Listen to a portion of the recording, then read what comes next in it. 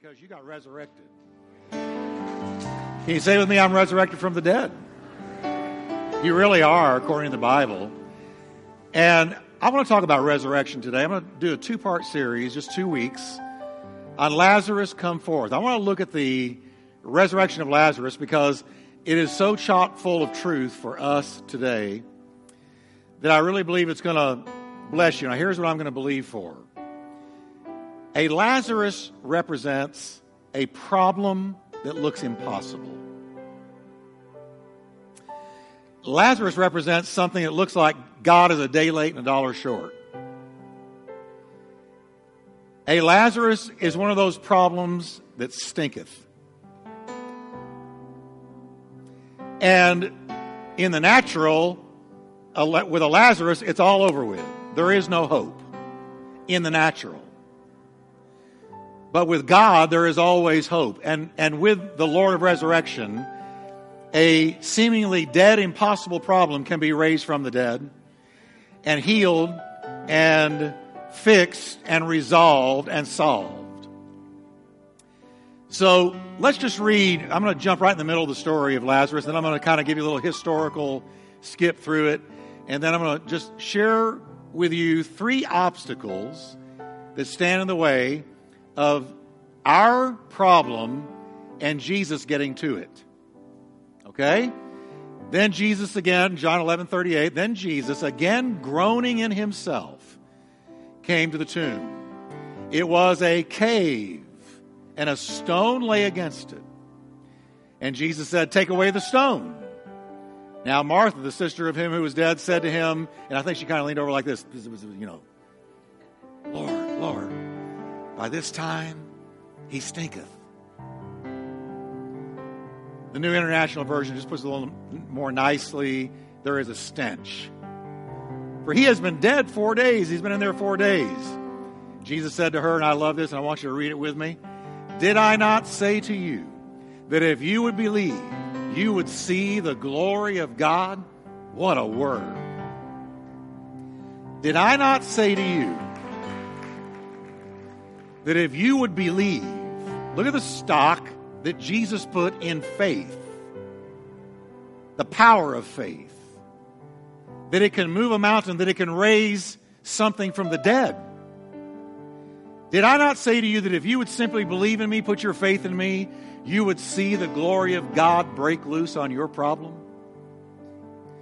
Then they took away the stone from the place where the dead man was lying, and Jesus lifted up his eyes and said, Father, I thank you that you have heard me. And I want to stop right there and let's pray. Father, we thank you for your word today. I pray that, Lord, you will break forth in delivering, breakthrough, power, and that, Lord, many who are experiencing a Lazarus in their own life today will experience the touch of God on that seemingly impossible problem. Faith will be released and the glory of God will be manifested. And I thank you for it in Jesus' name. Amen. Turn to your neighbor and preach a little bit. Tell him you're going to see resurrection power today. Amen. Now, we all know the story, but let me just give it to you real quick. Jesus made friends when he was on this earth. And, a lot of people don't picture him that way. Oh, he was always up in a mountain or off somewhere praying. But Jesus was friendly without ever diluting who he was. He was God, but he was friendly. And he made friends. And 3 of the tightest friends he made on earth were 3 siblings, Mary, Martha, and their brother Lazarus. Now, the Bible says that Jesus would come to their house. They would feed him. They would sit in fellowship and talk. Can you imagine Jesus coming to your house and sitting on your couch? Can you imagine that? What a privilege that was. And Mary and Martha and Lazarus had this, and they were very, very close. The Bible makes a point of telling us that Jesus loved these 3 siblings. Well, okay, one day Jesus is in another town and he's ministering. And the 2 sisters discover that Lazarus has gotten sick, their brother, beloved brother. And it was bad. Don't know what it was, but it was enough to cause alarm. And they sent a messenger to Jesus. They said, Jesus, you need to come quick because he who you love is sick. And they just thought, and the sisters thought, and the messenger thought, well, he just stop everything and run because he whom he loved was sick. But Jesus didn't do that. Jesus didn't do that at all. As a matter of fact, Jesus sat there for 4 days. Just goes to show you that sometimes what we think he ought to do, he doesn't do because he's got a bigger plan. God has a plan every time. And a lot of the times we just don't know what it is. We're in the dark. We see through a glass darkly, Paul said. So now, here's the sisters. I can just picture them. Now, Lazarus is not getting better. He's getting worse. I don't know if you've ever been around somebody who you love, who is sick, and they're only getting worse. What it does to you. The stress and the angst and the anxiety and the pressure and the what do we do? How can we fix this? I can't fix this. The feeling of helplessness. And they're watching this. Day 1, day 2, day 3, Lazarus. Worse, worse, worse. Fever goes up. I think he went into unconsciousness because he did eventually die. And all the while, let me tell you, these sisters are looking at their watch. Where in the world is Jesus? Where is Jesus? What has happened to Jesus? I thought he loved me. I thought he loved him. Where is he? And then finally, the word came to them, forget about it. It's over with. He died. They had the funeral. But you know, I have discovered Jesus never preaches a good funeral. What I mean by that is, he always raised them from the dead. So they have the funeral. All the mourners are there. Everybody's crying and weeping. And Jesus shows up pretty much on the tail end of the funeral. Now, they see him coming, and the Bible says Mary and Martha made a beeline for him. And let me tell you, they did not say, great to see you, Jesus. They reamed him out. They told him what for. And they let him have it. And the Bible says that Jesus listened to them, and the Bible says he wept. In verse 35, John 11, Jesus wept. Tears began to stream down his face. And the Bible says in verse 38 that once more, deeply moved, he came to the tomb. Now that tells me this. When he did not show up when they thought he would, and do things the way they thought he should, he still loved them. He cared about their plight. And one of the things I wanted you to know today, it may seem to you that the Lord is late. You may be saying, where is Jesus on my situation? It may look to you like he's a day late and a dollar short, and where has he been, and why didn't he answer me? And my faith is being shaken, and I don't know what to make of all this. I want you to know that God is watching, and God has a plan, and Jesus is weeping over your problem, and he is heavy in his heart over it, and he's deeply moved by it, and he has a higher plan than you understand.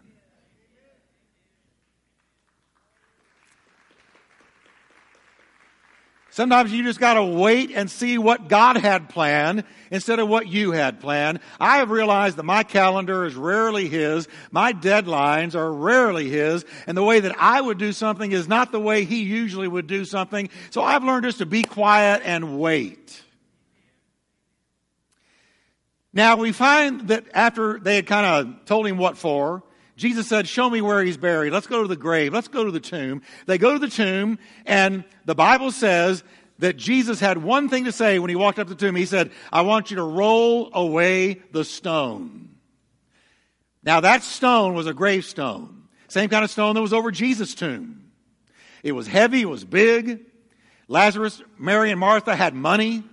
You know that it was probably a pretty nice tomb and gravestone, and it was rolled over the opening of the entrance. It was a cave that you walked down into, and the dead were buried down in that cave.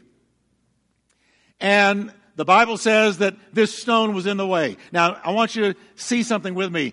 Between Jesus the answer and Lazarus the problem, there was an obstacle. something was in the way. And it was this stone. But was it really? No, it really wasn't the stone. You know what was really in the way of Jesus getting to that problem? What was really in the way was the two sisters' objections to rolling that stone away. The problem wasn't the stone. The problem was in them. And so often, between our need, our problem, our Lazaruses, our impossibilities, the problem, what keeps Jesus from getting to that impossibility and showing the glory of God, is within us. There are obstacles within us, and I'm just going to call them stones that are within us. The barriers, obstacles that are in our own hearts that keep Him from doing what only God can do. Now let me tell you what three of them, the most typical, are. Here's the most typical obstacles that keep us from really getting out of the way and letting Jesus into our problem. The first one is pride. I don't want to admit a problem. I don't want to admit that I've got a problem because after all, I'm a self-made man, self-made woman. I've got an image to hold up. I've got a reputation. And by the way, there's no such thing as a self-made man, self-made woman. We all stand on many different shoulders. I stand on the shoulders of Jesus more than anybody else. And He is my crutch. What's yours? Amen? But pride keeps God from our problems so often. And I'm going to talk about that more in a moment. The second stone that gets in the way is shame. I don't want others to see my problem. I don't want others to know about this because this really stinketh. This is embarrassing. This is shameful. And so I'm going to keep that stone of shame right where it is because I don't want anybody to know what I'm really doing. And the third one is unbelief. Pride, shame, and unbelief. I believe God hates unbelief. Unbelief says, I don't believe He can do anything about the problem. What do you mean, go to God with it? What is God going to do? I can't even see God. God's out there and I can't even see Him. How's He going to fix my problem? I got to go this way to get my problem fixed, not this way. And so pride, I don't want to admit it. Shame, I don't want anybody to see it. Unbelief, I don't believe He can do anything about it. Now, when we're faced with an obstacle, I want you to hear the word today. Jesus' message to us when we are looking at our own Lazarus. And remember, Lazarus is an impossibility. Lazarus says it's too late. Lazarus says it is beyond help. Jesus says to that, didn't I tell you that if you would believe, you would see the glory of God break forth on your problem, on your Lazarus? Now, folks, I don't know who I'm preaching to today. I think here's what who I'm preaching to. I think I'm preaching to people who know that God moves today, that God hears prayer today, that God did not take away His power when the first century went away. He still heals. He still delivers. He still guides. He still speaks. He still raises people from the spiritual dead and sometimes from the physical dead.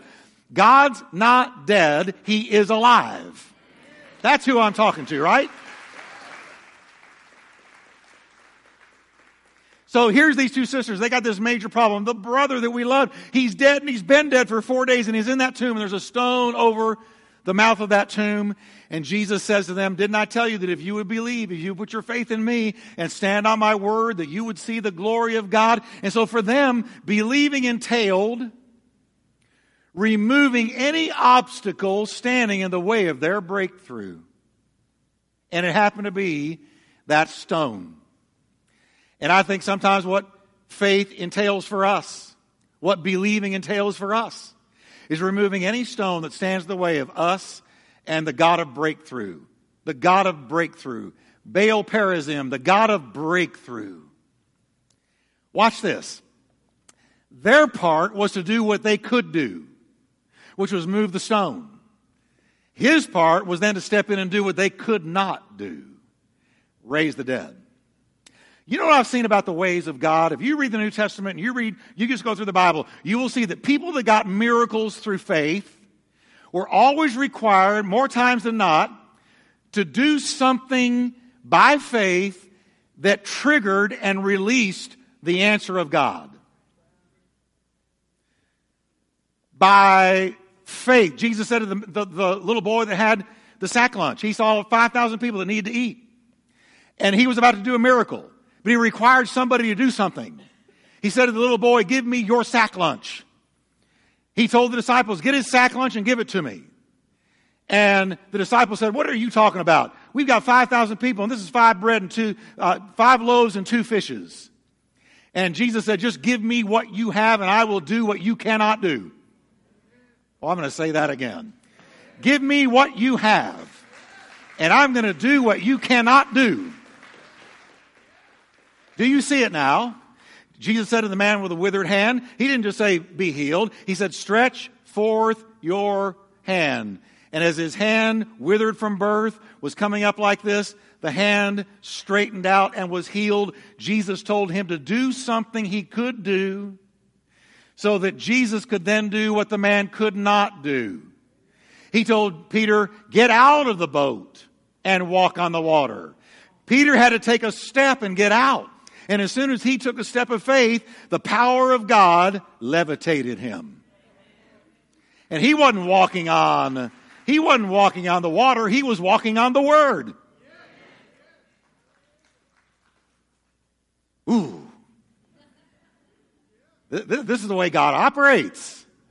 You show me anytime, anywhere in the Bible where Jesus did a miracle, and I'll show you, he said, you do this, and then I will do what you cannot do. So that's what believing entailed. So now let's talk about these 3 miracle killers. Pride, shame, and unbelief. Because those are the stones that stand in the way of most miracles. Okay? The obstacle of pride. Pride is antithetical to God. Pride is the opposite of God. Pride is the culprit that stands between so many people and a touch from God. I personally believe that more people are going to wake up in hell because of pride than any single thing. Because we're too proud to say, I need a Savior. We're too proud to come to a God who says, I'm going to do it all. You just got to put your faith in me. You are not going to be able to take credit for any bit, one scintilla of your salvation. It's all by grace, and proud people don't like that. We like to say, I did this, I did that, I went here, I went there, I thought this, I thought that. But Christianity is all God and none of us. But pride. Pride. There are men who won't bow their knee to God because of pride. There are men listening to me. You're a businessman. You're successful. You've got a lot of the outward show of success, but inside there are things that are dying. You're in trouble in some ways. You're in real trouble, but you won't bow your knee because it takes humility, and you're proud, and your pride is keeping you from God.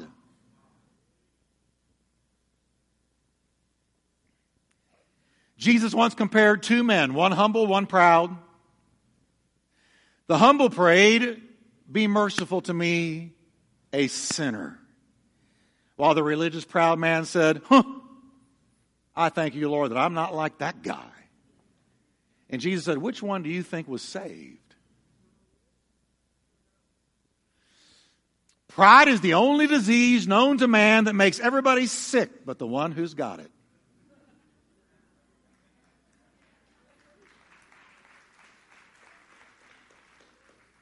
Isn't it grievous to be around a proud person?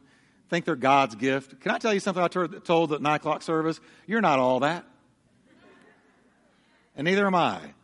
You're not all that. There are people who are legends in their own mind. They think they're God's gift. They walk into a room like, yep, I'm here. And they think people are always talking about them, and I tell them, very few are talking about you ever. Because you're not all that. But there is somebody who is all that. His name is Jesus. He's all that. He really is all that. But all that pride, it reeks, it stinketh. That pride. Now, I want to let you know that there's really nothing wrong with being proud in this sense. You ought to have pride in a job well done. You ought to do your job so well that you're proud of it. There's nothing wrong with that. That's of God. Ecclesiastes says a man can do nothing better than to eat and drink and find satisfaction in his work. Find what you love to do and do it, and you'll never work another day in your life.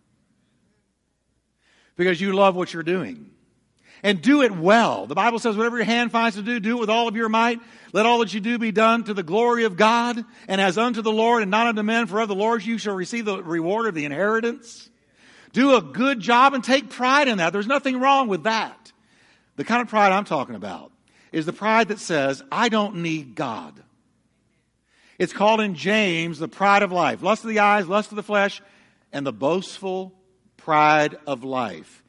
The pride of life is when you say, I'm a self-made man, self-made woman, I can make it on my own. I don't need God. I can do it on my own. Thank you. The exalting of self to the exclusion of God, a sinfully prideful person will not give God the glory. Hear me on this one. A sinfully prideful person will not say, Lord, I could never have done this without you. They won't say, they can't get it through their teeth. They can't get it off their tongue. They can't say, Lord, I would have been lost without you. I couldn't have made this happen without you. I tell people I could never build a church like this without God. I've told you what my habit is. And it's been my habit for years and years and years. When we go home after a service, Wednesday night, Sunday morning, doesn't matter. I go straight to a little prayer place. All my dogs know where I'm going.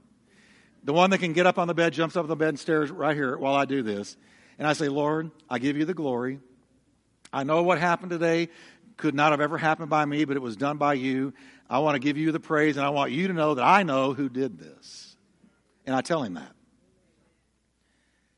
Every time. Because we can't make it without him. But the proud person can't say that. They won't say it. King Nebuchadnezzar of Babylon was a proud man. And one day he opened up his big mouth and it got him into all kinds of trouble. He said this in the hearing of God. He said, is not this the great Babylon I have built as the royal residence by my mighty power and for the glory of my majesty? I, me, my, mine. It was all about him. Me, myself, and I was his Godhead. And oh, he said that and God heard it. And the words were still on his lips. The Bible says in Daniel 4 verse 30, the words were still on his lips when a voice came from heaven. This is what I decree for you, King Nebuchadnezzar. Your royal authority has been taken from you. And the Bible says from that moment on, he lost his mind. He went on all fours. He crawled through the open fields and under the starry skies at night like an animal. He grew fingernails like a wild animal for times and a season for a couple of years, a few years. And then finally, his sanity returned to him. And the first thing out of his mouth was, I give God the glory.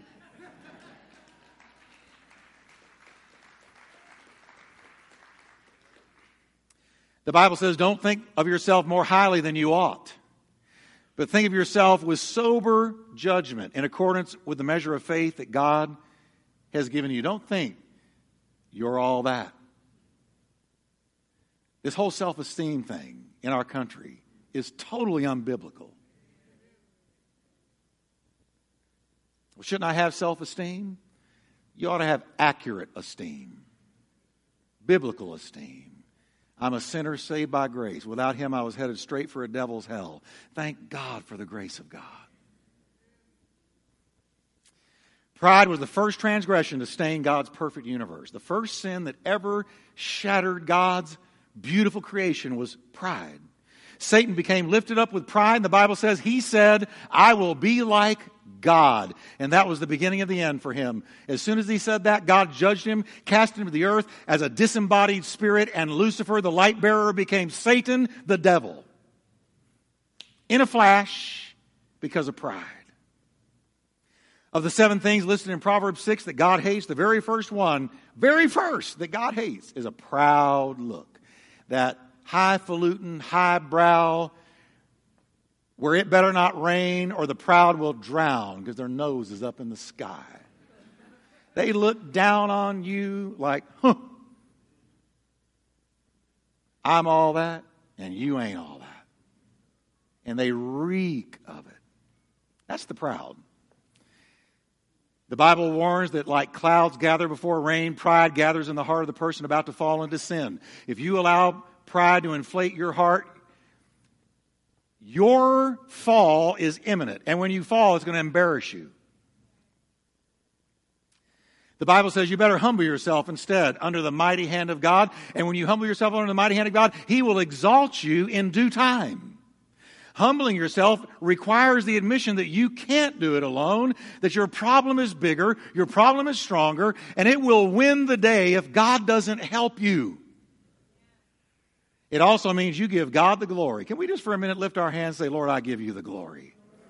Can we do that right now? Heavenly Father, you've been so good. And we just stop for a minute and we give you the glory. We're saved because of you. We're here today because of you. There are things that, Lord, held us bound that don't anymore because of you. You've broken the shackles and given us hope and shined your light on our heart, and we give you the glory. You gave us another day today, and we give you the glory. Amen. Isn't that good to do? The stone of pride can stand before the Lord in a person's need for a breakthrough, because they will not admit that they can't do it, they can't handle it, they can't fix it. And Jesus' word to them is the same. Didn't I say to you, if you would believe, drop your pride, admit that you need help. If you would believe, you will see the glory of God break loose on your problem. So roll that stone of pride away. God already knows the truth about you anyway. The second obstacle that can be like a stone standing between us and our breakthrough is the obstacle of shame. This is a big one. Shame. I'm ashamed. Shame manifests itself more times than not in the presence of a moral sin or some kind of an embarrassing habit that we can't kick. And so here comes shame. Shame is like a stone standing. Here's Jesus. He wants to get in to our problem, but the shame is stopping us.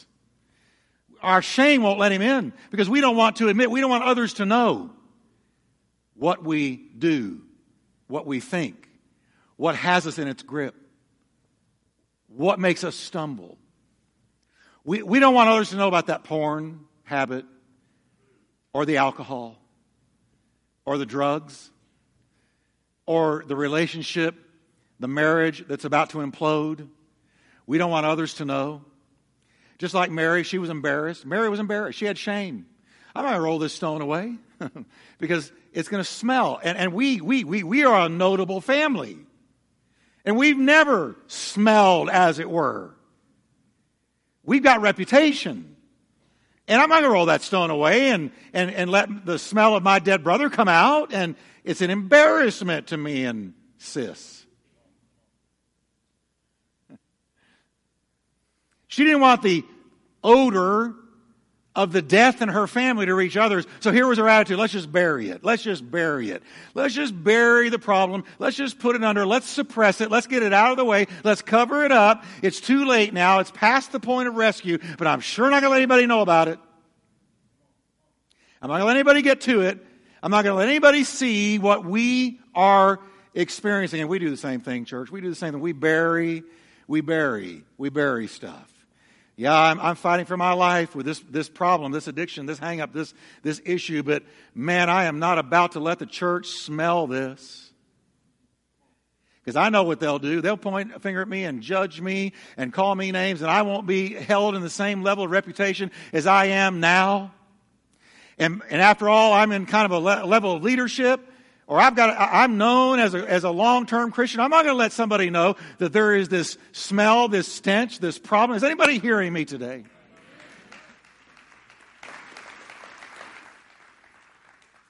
So figuratively speaking, we choose to live a lie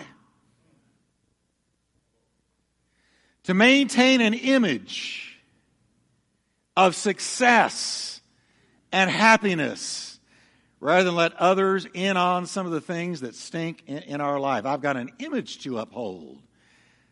You know, you might be surprised to know a lot of people already know.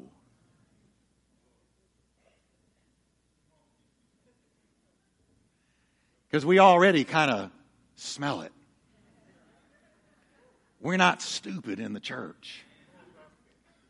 Okay? But here's what shame does. Well, no, I got to put this thing down. I'm going to leave this stone of shame there. That shame is going to stay there, even if it means that I never really get healed, because it's more important to me to uphold the image than to be healed. Oh, that's crazy thinking. Church, aren't we to the place now, finally, in the church in the 21st century, where all hell is breaking loose in the United States of America, that we need to one another, that we need to be talking to one another and sharing with one another and being honest with one another and confident enough that if I share my struggle with somebody else, I'm not going to be condemned or judged or put down or kicked out, but I'll be loved anyway?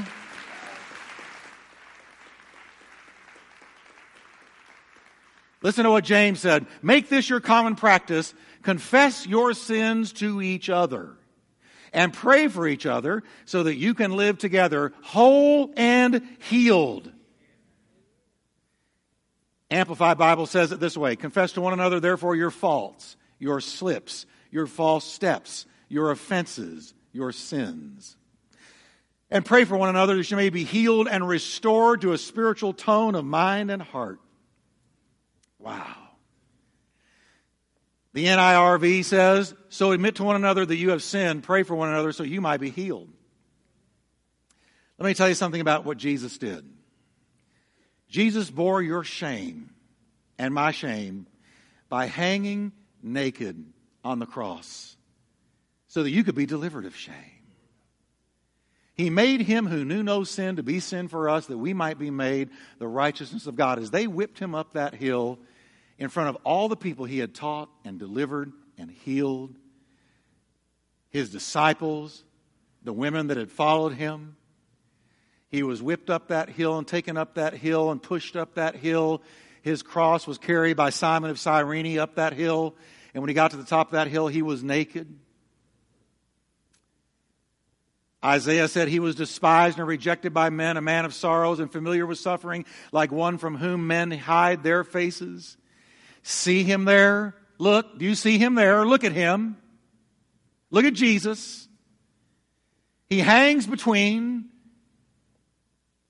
heaven and earth, naked and humiliated, a sign over his head, King of the Jews, mocking him, hanging there for you and for me.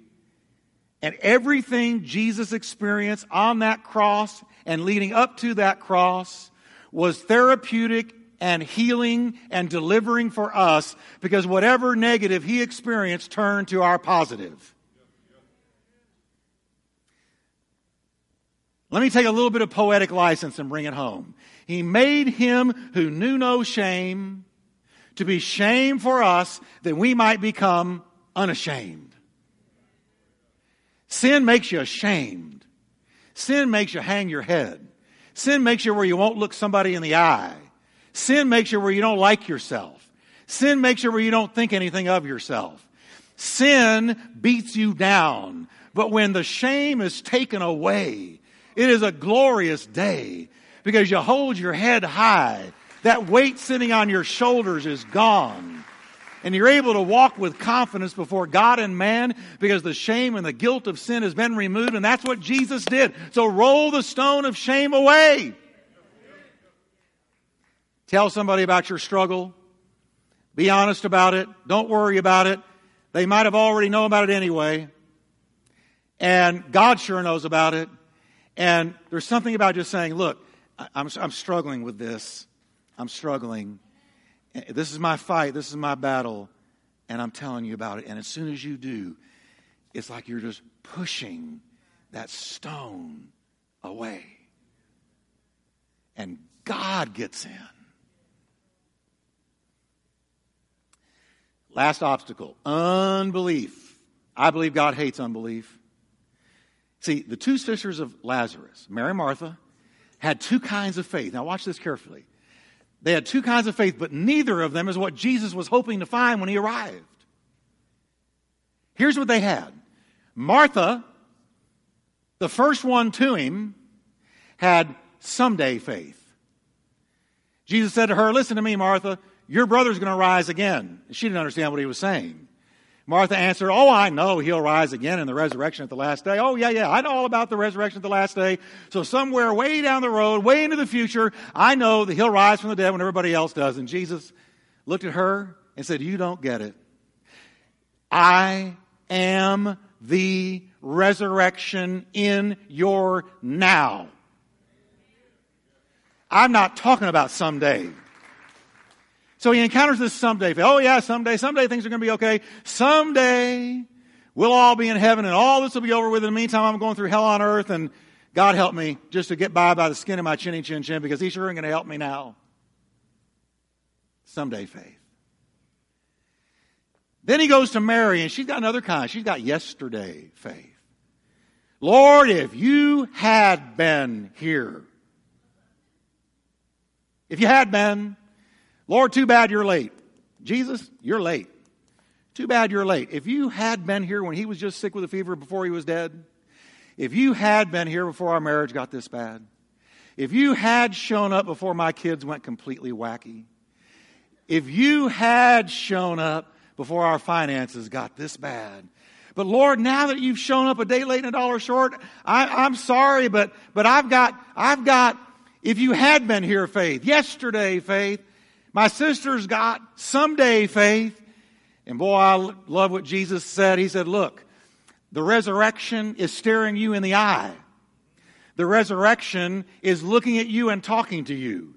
I'm telling you, get that stone out of the way and let me at it, because I'm not here for someday and I'm not here for yesterday. I'm here for today. Today. Everybody say today. Say with me, he's a today God. Oh yeah, I believe in a someday God. I believe the resurrection is going to come, and I believe in a yesterday God. Thank God he was there for me years ago and saved my soul. But I need him to do something now.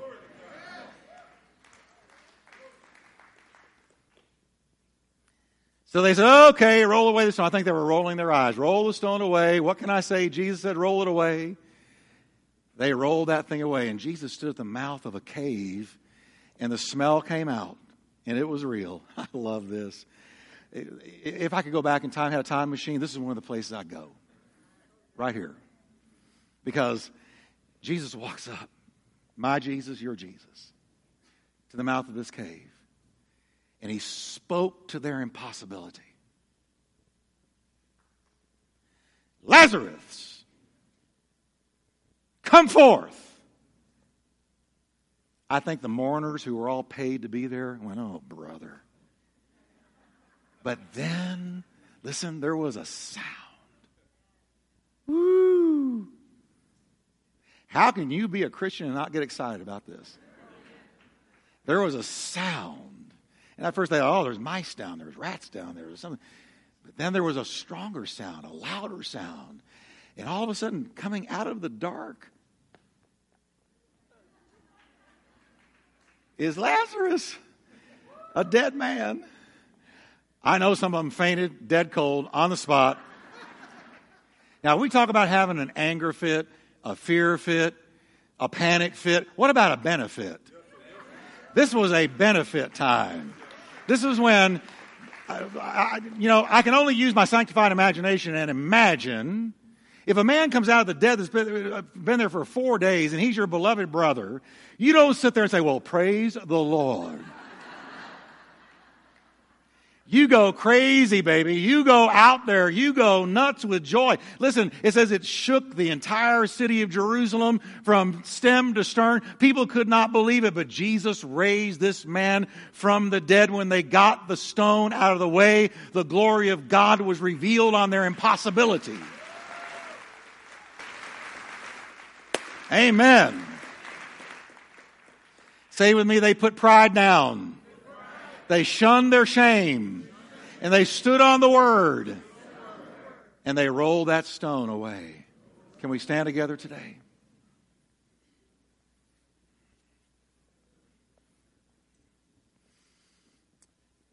And I want to pray for people. I'm going to ask there to be as little movement as possible. And we just get real quiet before God, can we? Because I didn't just come to preach just so I could preach. This is a word. Next week I'm going to talk about take the grave clothes off. But right now, there are people that have a Lazarus.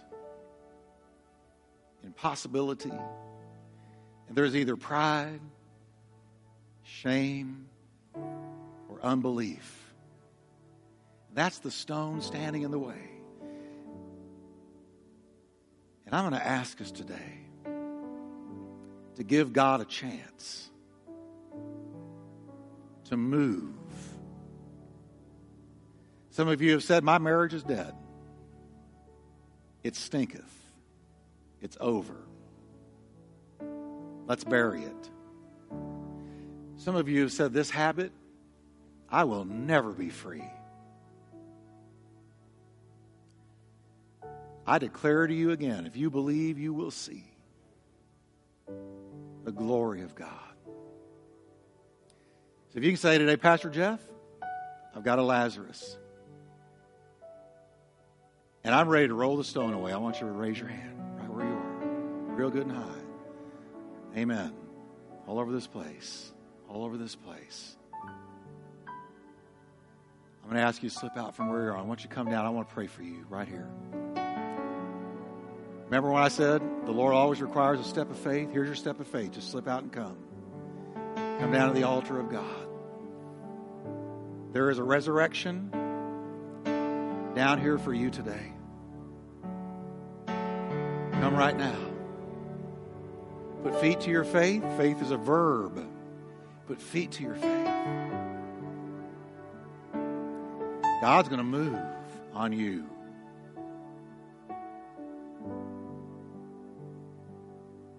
I sense His precious Spirit hovering over this place right now.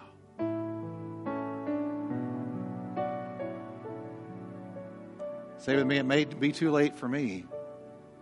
Say it with me, it may be too late for me, but it's not too late for Him.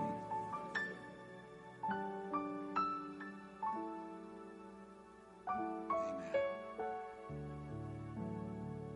Somebody here might need to get saved. Sir, ma'am, is pride keeping you from the cross? Better roll that stone away.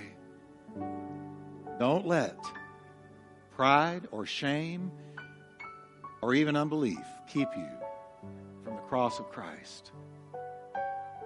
With our heads bowed, if you can say, I do need to come to Him. I'm willing to roll that stone of pride away. Say, Jesus, come into my heart. Would you raise your hand? God bless you. Several down here. Anyone out here? Because we're just going to take care of God's business here today.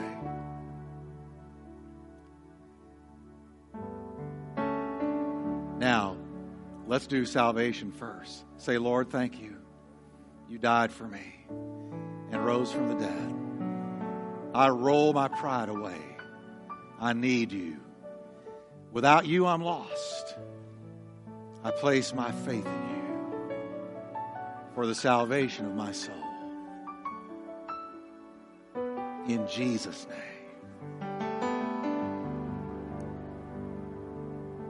If you did that, lift up your hand and say, Lord, thank you for hearing me. Thank you for hearing me. Many out in the audience, God bless you. Now the rest of us, I want you to say, Lord, I give you this stone. Pride, my shame, unbelief.